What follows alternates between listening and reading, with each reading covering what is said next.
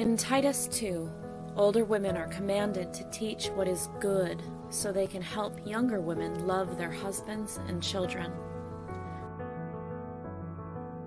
On today's show, you'll hear from older women who will share timeless, relevant biblical wisdom and personal, profound life experiences to help answer your questions and teach what God says is good so you can be the wife and mother you were created to be. Welcome to another episode of Older Women Likewise.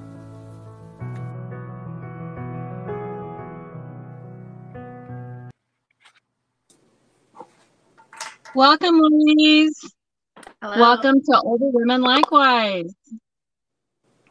So tonight, I thought we'd start out with Ecclesiastes 9:9, which says, enjoy life with the woman whom you love.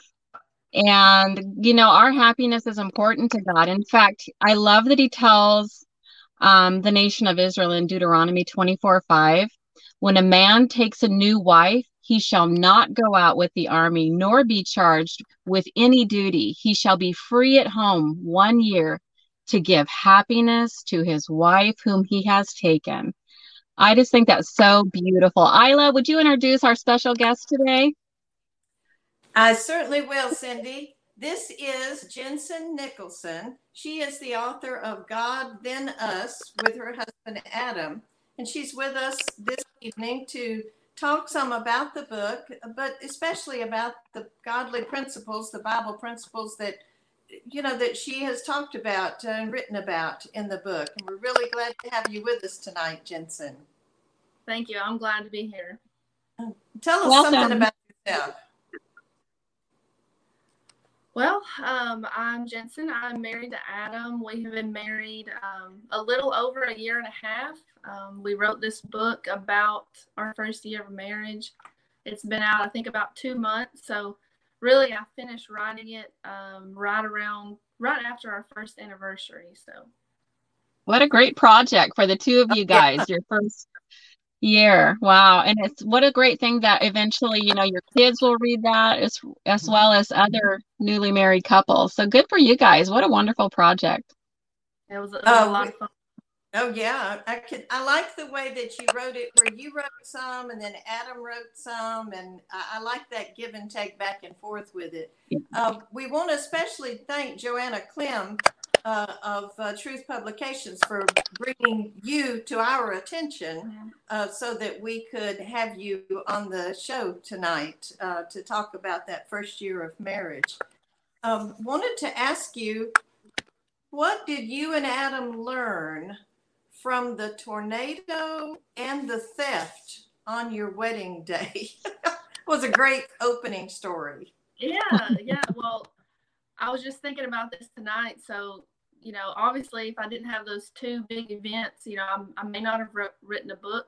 I may not be on this podcast right now. So I think the biggest thing to take away is, you know, God uses us in moments like that for his glory. It may not be in that moment. It definitely wasn't in that moment, but later on, he definitely can use us for his glory when things like that happen. Mm-hmm.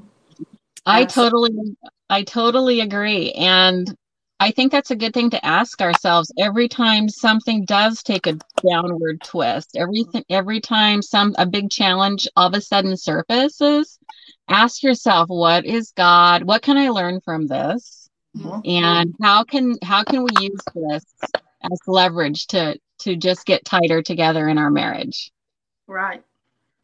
Things like that can pull you together or they can drive you apart. And it's just beautiful that the things that you expressed about how you and Adam faced them and what your thoughts were. And as you said, for the glory of God and not to be an instance of sin. I just think that was really great.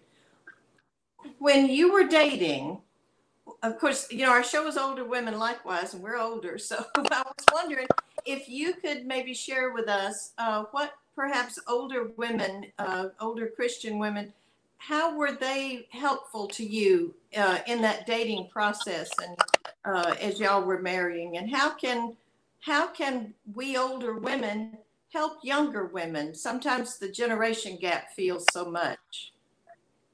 Yeah. I think my mom and my grandmother really kind of pushed me along the way. They really kept a close eye on me when me and Adam were dating.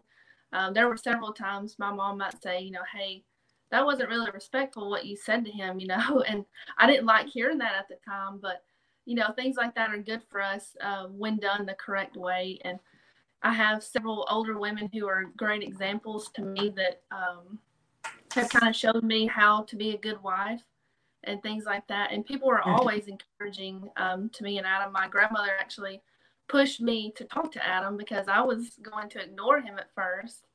And my grandmother said, he's from a good Christian family, and obviously he goes to church. He loves God. He's a good guy. And she said, I'm going to whoop your tail if you don't go talk to him. So thank you, Nana.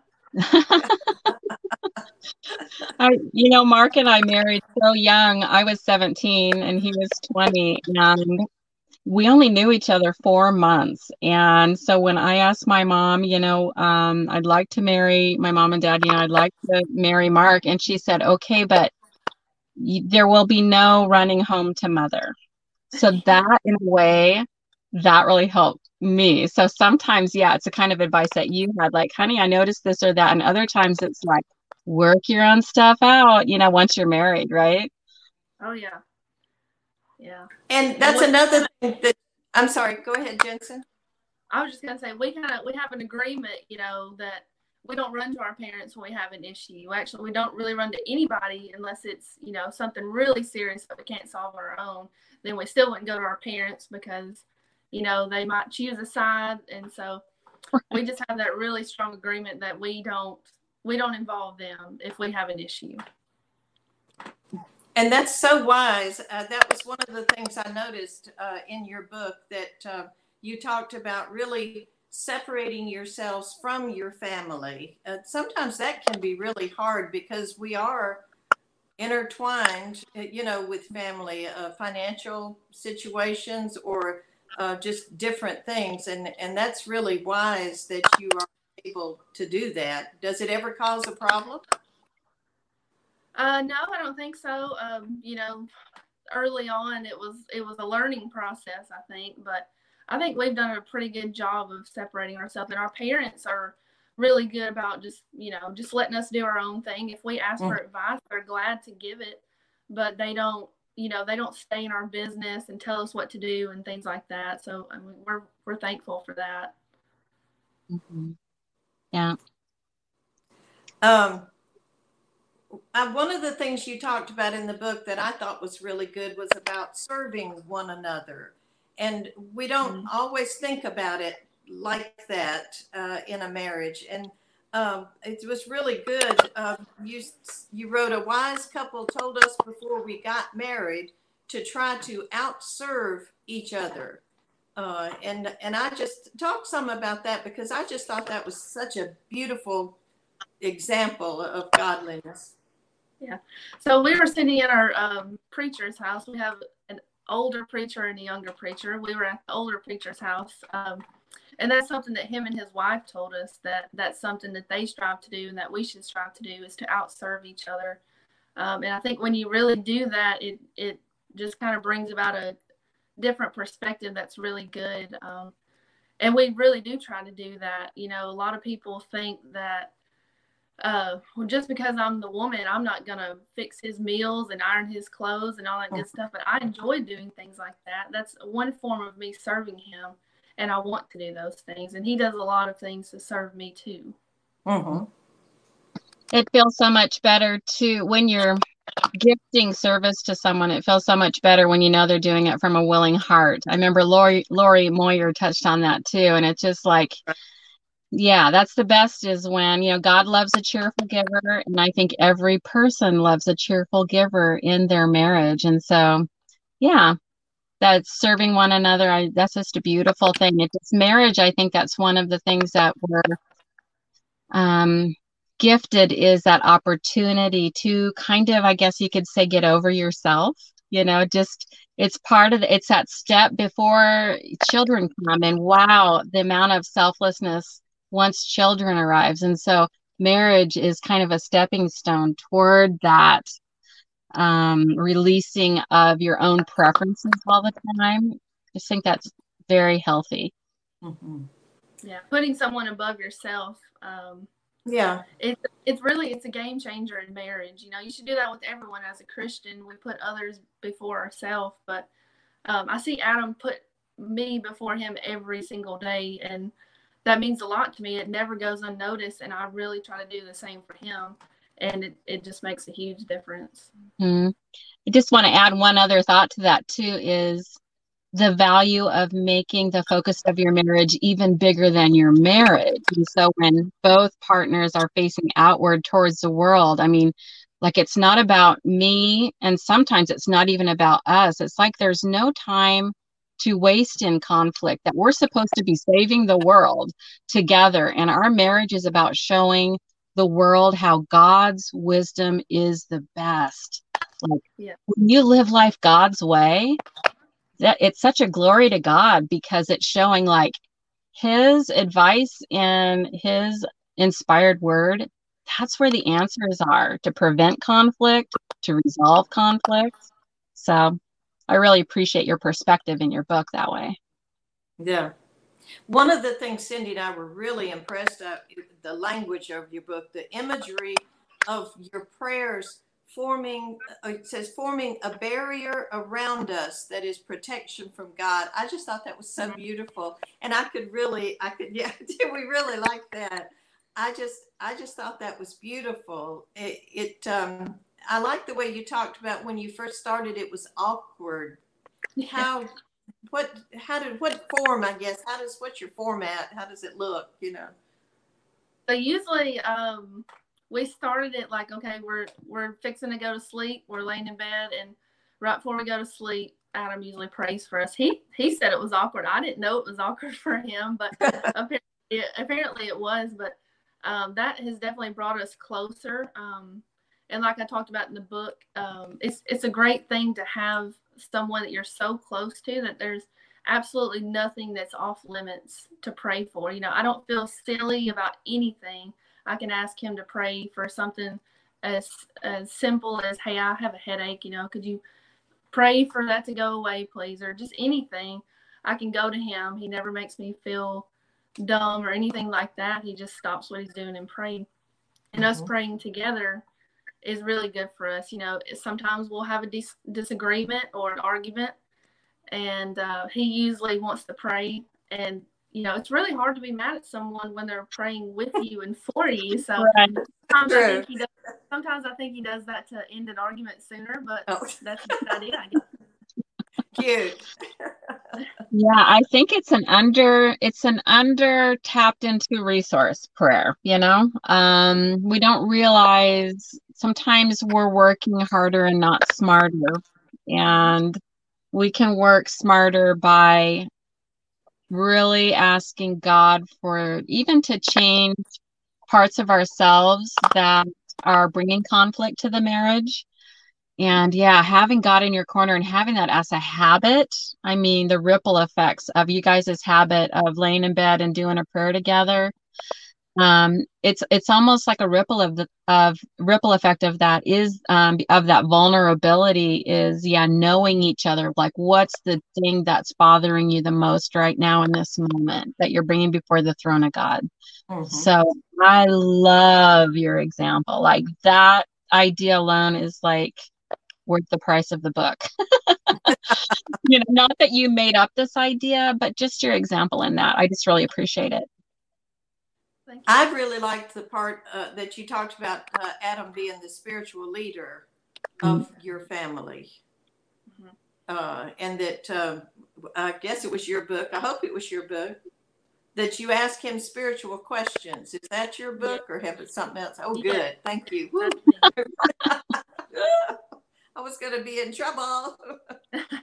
I liked that anyway. Talk about that, because I think sometimes, excuse me while I keep talking, asking you a question, but sometimes women say, I want the husband to be the spiritual leader, and then they keep taking over. What do you suggest? What you have found that works well and from what you've learned? So I found if you find a good Christian man, then there's no need for me to even want to take over, because he just does that role so well. Um, like I said, he always makes sure that we pray together. We have Bible studies together. You know, he makes sure that we're always at church. And he just does a great job with that spiritual role. He makes sure, you know, if he thinks there's anything in my life that's not right, he calls me out on it. If he thinks there's anything going on that's just not quite right, he knows about it, and he will not stop asking until he finds out what it is and how we can fix it. So I think it is easy for the women to kind of try and take over that role, but I think the men want to have that role. We need to let them have it, because that's how God wants it to be. Mm-hmm. Yes, and I think when we willingly follow his wisdom, that reinforces his wanting to lead. So being easy to be led in all the right ways, that encourages him to be the leader that he can be. But I guess I do also want to speak to the women that are struggling because they maybe aren't married to someone that mature spiritually. Mm-hmm. And maybe there can be some ideas in the comments at this point of what wisdom can we, as the older women that are watching, what is your input on this? What are some ways for the less mature man who isn't leading, how can we encourage him to take the lead? And the only thing that's coming to my mind right now, I'll just kick off hopefully a series of ideas in the comment section, is to ask him questions instead of taking the lead, saying something like, do you think it would be beneficial if we did devotions with the kids at night?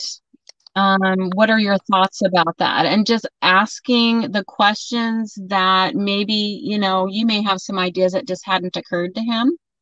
And so maybe that's one approach to not taking the reins, but encouraging leadership, is asking a question about the kinds of activities that you think would be beneficial for the family to grow spiritually.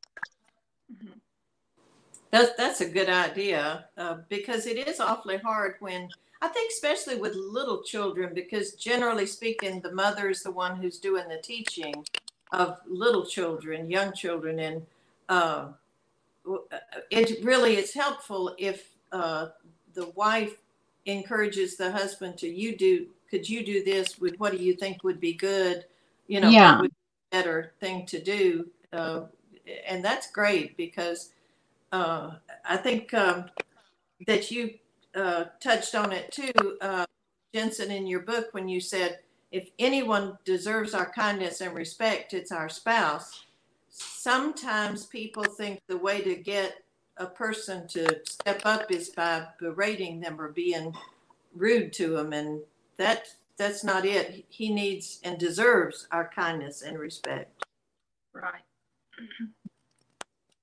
We have a comment from Margaret Berry, who says, we can study passages such as Ephesians 5 together and talk about the different roles. And we can thank our husbands when they start to take the leading role, which I can really, good, thank you. I can really see that in your home, Jensen, this is what you're doing. You're really encouraging him, sort of boosting Adam up in those things as well. Yeah, and he's told me before, he's like, whenever you give me encouragement, that makes me want to do better. Yes. And like I talked about in the books, someone gave me that idea. I don't remember where I got that idea from, but that a way to encourage him to be a spiritual leader is to kind of force him to study. And if you sometimes you have biblical questions and you go to Google, well, you can ask your husband, hey, what do you know about this? And then that makes him want to open his Bible up and read, and then suddenly having a Bible study together. Right. Mm-hmm. And another one of our commenters says, we were talking about belittling someone or just pushing them, or shaming him. That's not, we don't encourage somebody to be better by telling them how bad they are. It's, as you say, Jensen, ask the question and look for it together and work for things like that to make it so that you can encourage him to be the spiritual leader. I think that was really good. Mhm. One thing I was wondering what your thought of it is, and again, it's a generational thing. My grandchildren are just beginning to get to the age to marry, and it's still a while yet before I probably wouldn't be that involved because they live far away. But what can older Christians do when a younger couple is having problems and you can see the disturbance? You know, you see them enough to where you can tell there's something going on. What would be a good thing that older Christian women can do to help in a situation like that? Do you have any thoughts or ideas on that? Cindy may as well. Yeah, so whenever we talked to, we actually sat down with both of our preachers and their wives, and they both told us at separate times, you know, if you have problems in your marriage, we want you to come to someone like us because we can sit down with you and we can figure out the problem, and we're not going to take sides. We're not going to talk down on either one of you. We're not going to judge you. So I think that's important, is to have someone who is unbiased that you can go to and really tell the whole truth, and they're not going to tell other people, and they're not going to judge you, and they can really help you just fix the problem that's there. I love how you're saying that you both go. So I think that's the best. You know, unless it's the only exception to that is in some kind of domestic violence situation that needs to be separate counseling. But any other case, I love that the person is there, you know, that you're together and you've heard the counselor say the same things or the advisor, you know. So I think there's a lot of wisdom in that because you can kind of debrief on your way home and say, remember when he said this and that? What do you think of that? Or I'm not sure if this fits in here, but one of the best advice that I heard was we used to do marriage classes. We would use the Gary Smalley series called Hidden Keys to Loving Relationships. And he had this idea where you kind of take an inventory. And so you go like, on a scale of 1 to 10, how would you rate our marriage? And you could do that like, how are we doing spiritually? How are we doing with communication, romantic bonding, home life, finances, children? Like on a scale of 1 to 10, how do you feel we're doing? And what would it take to bring it closer to a 10? So that seemed to be something that was really preventative on conflict. And that really stuck with me. So I often share that idea that we learned from the Gary Smalley video series. Yeah, we have a book too. It's by Sean Bain that we're doing in our Wednesday night Bible class. Okay. It has a very similar thing where you rate things. And so me and Adam kind of did that separately. And then we kind of came together to see if we had the same scores. And we did, thank goodness. Yeah. I think that is a really good tool. Yeah. Just to really take inventory and evaluate and like, well, what ideas, you know, and because sometimes it won't come up naturally. You almost have to invite it to come up. We have a couple that we're close to. Every anniversary, they have that as part of like, okay, they go out to dinner, but they're like, let's look at every aspect of marriage and in what ways could we bring it up to a 10. Those are really good suggestions. I really do like those.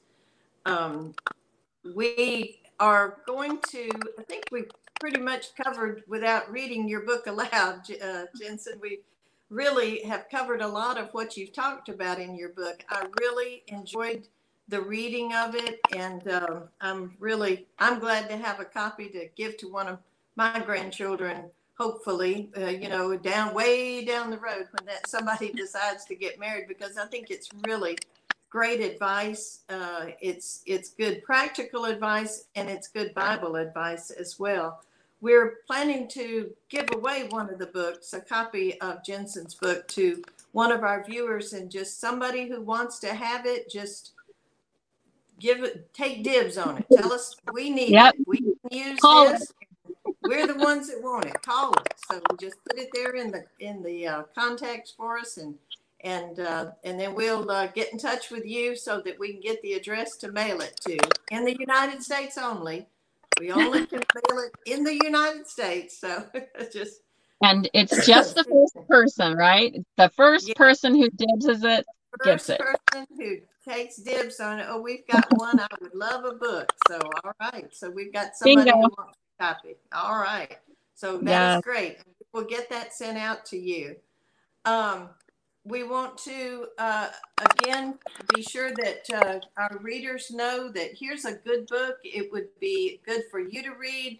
If you're a young married, it would be a really good book for a gift that you might give to somebody, because the more godly biblical literature we have in our homes, the better all the way around. I really think so. It's available. I think it's Spirit Publishing. Spirit Building is the publisher, but it's available at Truth Publications. And again, we thank Joanna Clem for putting us in contact with you. I know before we go, as we close out, Cindy's got some things that she wanted to add from an older woman's perspective about marriage. So Cindy, we'll let you talk a little bit, and then I'll finish it up. All right. Sounds perfect, Isla. So I guess I would like to say outward focused on this first year of marriage. You know, you're building some habits that are going to last a lifetime. So get your systems in place in every way, whether it's relational, financial, homemaking. Figure out what works best for the two of you. It'll probably be in some ways, unlike how you grew up. But in some ways, you know, maybe his side has a really great way of doing something in one area and your side the other. And sometimes you do things in a whole new way. But get those systems all in place, because the cumulative effect of having really good automatic habits in your life, the dividends of that when you've been married for decades is really going to pay off. So I had that. And like I said, be outward focused by being involved in the lives of those in your local congregation. So yes, tending to each other's needs, but really both of you focusing outward and making a difference in the world, making a difference in your congregation. That is a beautiful, beautiful thing.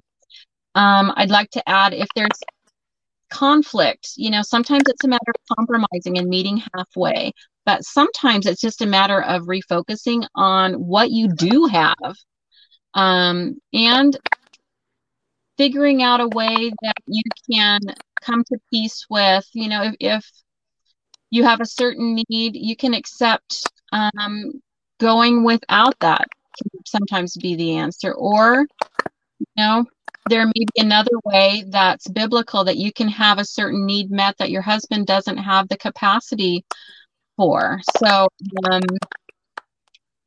I would say also accept the changes in life and adjust your expectations accordingly. And then lastly, I would say gratitude goes a long way. Remember how you felt the years that you were waiting to meet your husband, and tap back into that perspective to help you again view your husband like the priceless gift that he is, and choose the words and the actions toward him that will leave no doubt in his mind how much you adore and respect him. Look at things that make your spouse and others unique, and develop the habit of praising him in those things.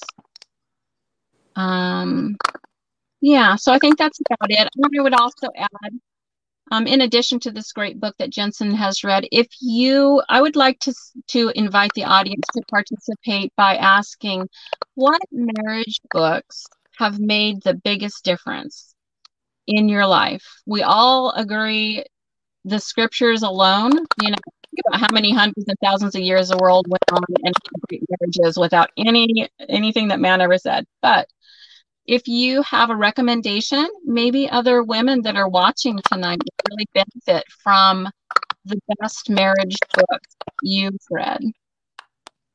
That's great. That's good. That would be wonderful, because we want to do our best to get that information out to our audience, because sometimes we don't hear about that. And that's really good about marriage books. that really are helpful to you. Continuing with the marriage theme and the husband theme, next week, Laurie Moyer is going to be with us to talk about Is Your Husband Your Friend? And so Jensen spoke to us from that new marriage, young marriage outlook. And Laurie will be talking to us from having been married for a while. So we're looking forward to having her with us next week. And that's November the 12th, again at 8 o'clock Eastern time. Be sure to tune in to Answering Religious Error on Tuesdays at 8 p.m. And to the question and answer on Wednesdays at noon. Like us on Facebook, follow us. Thank you so much for those who have shared our videos and our articles, because we really want to encourage and edify Christian women. We want to do all we can to help make our homes as strong as they can be in the Lord. And we appreciate so much all that you have done to help us to get the word out. Cindy, anything else you'd like to say? I just want to say thank you, Jensen. You did a great job. It's such a blessing. We spoke on the phone before this interview, and I'm just such a good example of the wise use of time in this first year. You know, every moment counts, and so let's make it count. Hey, turn off the TV for a year. You know, I mean, like, what if you really focused on each other? And you guys had to have been doing a lot of that to write this book together. And so I would just really encourage folks to focus on each other, especially that first year, and really have that vulnerability like you guys share and enjoy in that prayer time at night. Love it. That's wonderful. Thank you so much, Jensen, for being with us. We really do appreciate it. And thanks for everybody who tuned in. Good night. Good night.